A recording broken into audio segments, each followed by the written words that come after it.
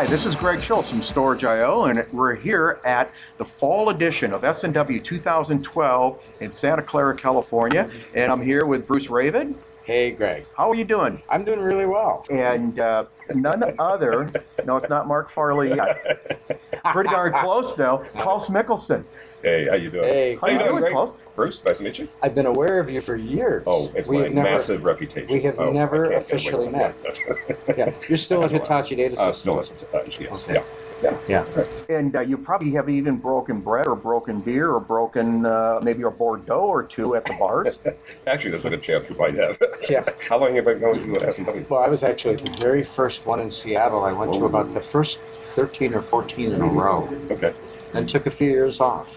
It's interesting to come back and see how it has evolved. How do you think S&W has evolved? It's evolved quite good. I mean, it was very storage-centric initially, based on standards, the SNIA standards, and everything like that. But over time, it sort of morphed into a much broader set of discussions, including things like VMware, Hyper-V, and the impact on the data center. So it's more of a data center, but still kind of storage focus. So very helpful. I've known your wife, Lisa, for a long time. I've tried to get her to change positions in the industry for a long time. It never worked. But tell her I said hello. I'll definitely pass it on. She's great. Yeah. I agree.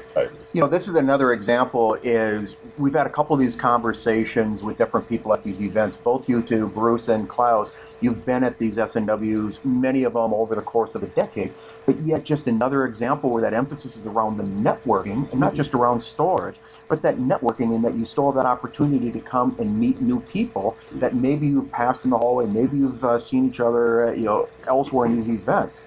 Klaus, how are you finding these the S&Ws today versus yesterday?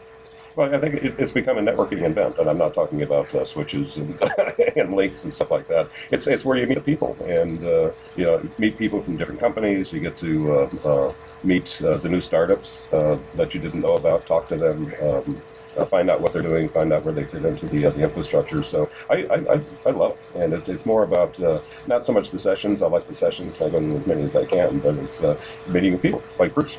Right. Yep. Yeah, we a lot of times we've seen the person around. We just never made the connection before. Yeah, absolutely. Hence that keyword around networking. We're not talking protocols here. No. But it's that aspect of, like yesterday, you were up on stage, you were on a panel, and you were talking about storage hypervisors, storage virtualization, and other buzzword bingo topics. Yeah, you're right, Greg. Buzzword bingo, but in the end, I think it's all about technology. And my focus and what I try to do in my job is to try to get our customers to adopt the technology, because it's not always clear what the benefit is. And when you explain it to them, and when you can actually quantify the benefits of adopting technology, then you can get some movement.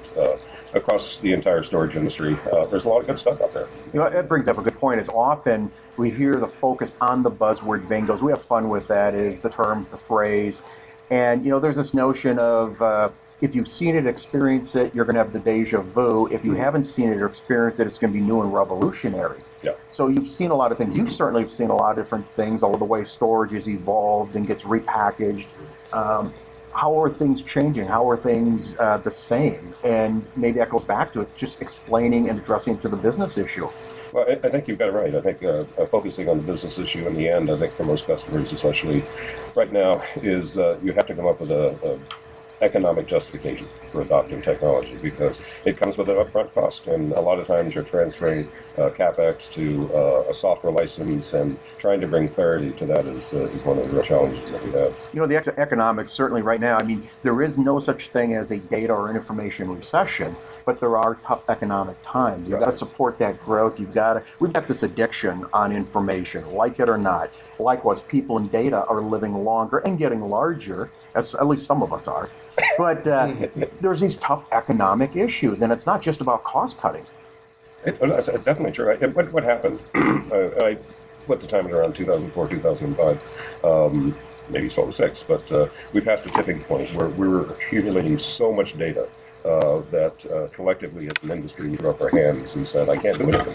And that really, I think, prompted a lot of the storage vendors to get creative, try to figure out what kinds of things and technologies we can bring to the table to address a lot of these issues. And that's why you see things like bin provisioning, deduplication, dynamic tiering, those types of things. So it's a way to address the economic issue, and that's why it really needs to be adopted. One of my favorite statistics is that in our storage economics practice, we find 80% of the data that resides on Tier 1 disk doesn't need to be there. There's no performance benefit for having it on Tier 1 disk.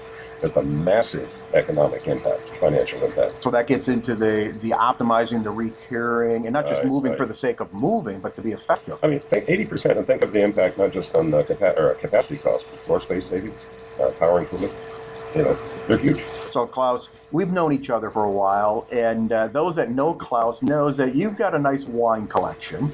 Uh-huh. How is that aging? Are you accumulating more Tier 1s? Are you actually re-tiering it and optimizing the collection? My challenge these days is that I found that my consumption rate, unfortunately, is faster than my acquisition rate. So I got to step it up a little bit. You got to work on that optimization That's algorithm. Right. Yeah. But you're allowing the product to work its way through the system. Mm-hmm. So you've got a good, at Hitachi, you have your tiering program where blocks move up and down, get promoted. Mm-hmm. You're practicing what you preach then. In the wine case, yeah. Absolutely. Beautiful. Yeah. Yeah. What's the what right now? What's your top recommendation for a vino? It depends. Right now, I'm big on Hall Cabernets, Hall Vineyards out of Napa. Catherine Hall runs it. Massive. Most of them are in the mid-90s on Wine Spectator. Really good. Give them about 5 years, 6 years. So if you got to go somewhere that combines technology, some good food, some wine, maybe some good music, fun, but yet with tech, where's that going to be? Anywhere in the world. Anywhere in the world. I mean, France, Australia, Oregon, Napa, Sonoma, Germany, Italy, Spain, Portugal. Tell me when to stop. Yeah, well, I know, Bruce, you've spent some time in Oz. I've spent some time in Oz. You have too, Klaus. I have too. Yeah, that's a great place. Yeah. Yeah. And not just for the wine and the sun, just the whole package. It's a fun place. I was there about a month ago. What I love about it is that the people are, and they do enjoy their wine. They enjoy it. They party down there, but they're incredibly friendly and incredibly genuine. Yeah. Great place. Spent a week and a half there about a month ago. And that's a good point, is that when you're down there, like on the tech side, they'll get in your face and challenge you. They'll work you over. Mm-hmm. But it's like rugby. After the match is all done, you go to the third half. Mm-hmm. And everybody hangs out. You socialize. Yeah. You kick back. You talk about different things that's going on. Yeah. It's similar to Europe. Nothing like a glass of beer or a glass of wine. Absolutely. Absolutely. Well, look, Klaus, great talking with you. I'm glad you took some time out of your busy schedule that we could catch up and chat here real quick, and for you and Bruce to finally meet. Awesome. Nice to meet you, Bruce. Absolutely. And nice to see you again, Greg. Likewise, always a pleasure, and look forward to reading more of your blog posts and your Twitter tweets. Okay, I'll be blogging about this, and maybe we can write another book together. So. We should do that. And just for those who aren't aware, is where Klaus and me met was about a decade ago now, when Paul Masiglia put together at the time, the Veritas project of the Resilient Enterprise, right up to 9/11. Mm-hmm. And he pulled a group of us together, and we co-wrote in a 6-month time frame from idea to print. That was pressure. That was pressure, but that was fun. It was fun. It was fun. So yeah, we do need to reconnect and do another project. That was fun. All right, it's a deal. All right. Okay, so this is Greg Schultz from Storage.io. Okay, enough said.